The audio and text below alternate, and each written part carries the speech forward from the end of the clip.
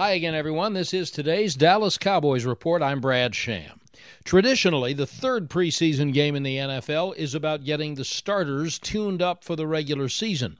Increasingly, though, it's about giving opportunity to people trying to crack the roster.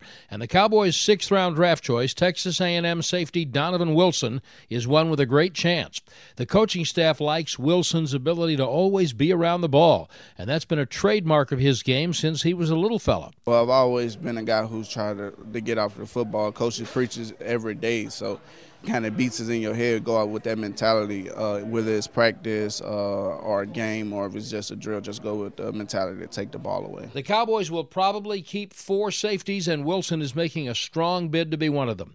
The Cowboys face the Houston Texans at 6 o'clock Central Time tomorrow evening at AT&T Stadium.